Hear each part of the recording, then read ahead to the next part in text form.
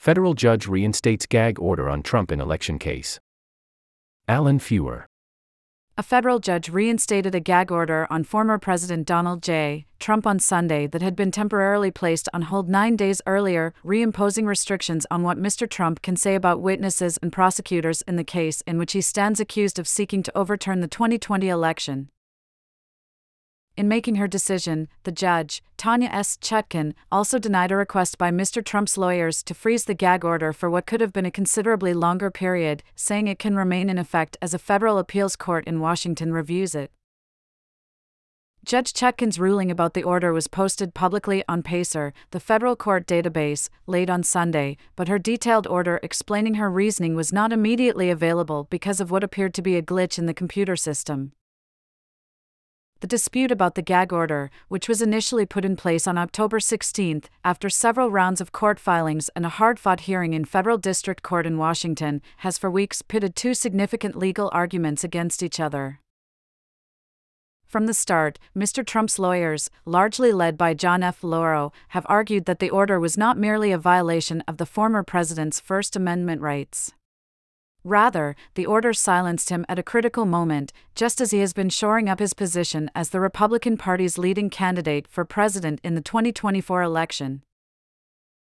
Federal prosecutors working for the special counsel, Jack Smith, have countered that even though Mr. Trump is running for the country's highest office, he does not have permission to issue public statements threatening or intimidating people involved in the election interference case, especially if those remarks might incite violence in those who read or hear them. When she first imposed the gag order, Judge Chutkan sided with the government, acknowledging Mr. Trump's First Amendment rights, but saying that she intended to treat him like any other criminal defendant, even if he was running for president. Mr. Trump's constitutional rights could not permit him to launch a pretrial smear campaign against people involved in the case, she said, adding, "No other defendant would be allowed to do so, and I'm not going to allow it in this case." Soon after Judge Chutkan issued the gag order, Mr. Lauro began the process of appealing it. A few days later, he asked the judge to freeze the order until the appeals court made its own decision, saying that the ruling she had put in place was breathtakingly overbroad and unconstitutionally vague. https://www.newyorktimes.com/2023/10/politics/trump-gag-order-freeze-election.html. That same day, Judge Chutkan placed the order on hold for 1 week, inviting further arguments about whether it should be in effect while Mr. Trump's lawyers appealed it. In response, prosecutors working for Mr. Smith argued that the gag order needed to be put back in place at once because while it was on hold, Mr. Trump had violated it by attacking Mr. Smith at least 3 times by name. The former president, the prosecutors noted, had also violated the frozen order by twice making public comments about Mark Meadows, his former chief of staff, who could appear as a witness in the case. The defendant has capitalized on the court's administrative stay to, among other prejudicial conduct, send an unmistakable and threatening message to Mr. Meadows, prosecutors wrote to Judge Chutkan. Unless the court lifts the administrative stay, the defendant will not stop his harmful and prejudicial attacks. Mr. Trump is also facing a more limited gag order in a civil case in New York, where he is standing trial on charges of having fraudulently inflated the value of his real estate holdings for years. Last week, Justice Arthur F. Engoron, the judge overseeing the New York civil case, fined Mr. Trump $10,000 for violating the order, which bars the former president from going after members of the court staff. The $10,000 fine followed a similar $5,000 fine that Justice Engoron imposed on Mr. Trump days earlier.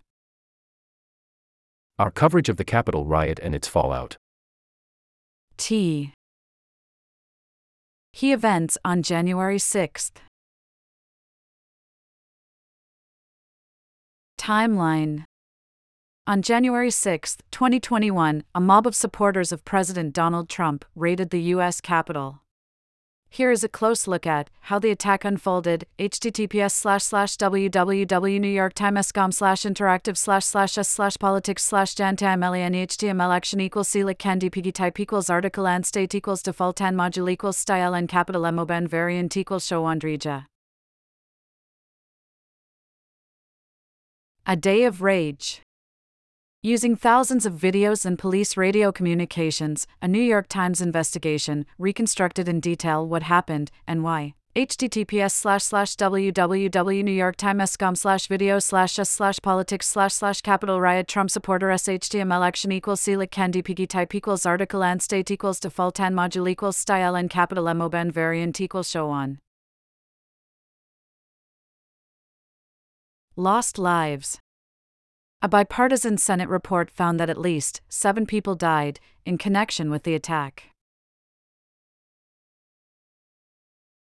January 6 attendees. To many of those who attended the Trump rally but never breached the Capitol, January 6 wasn't a dark day for the nation.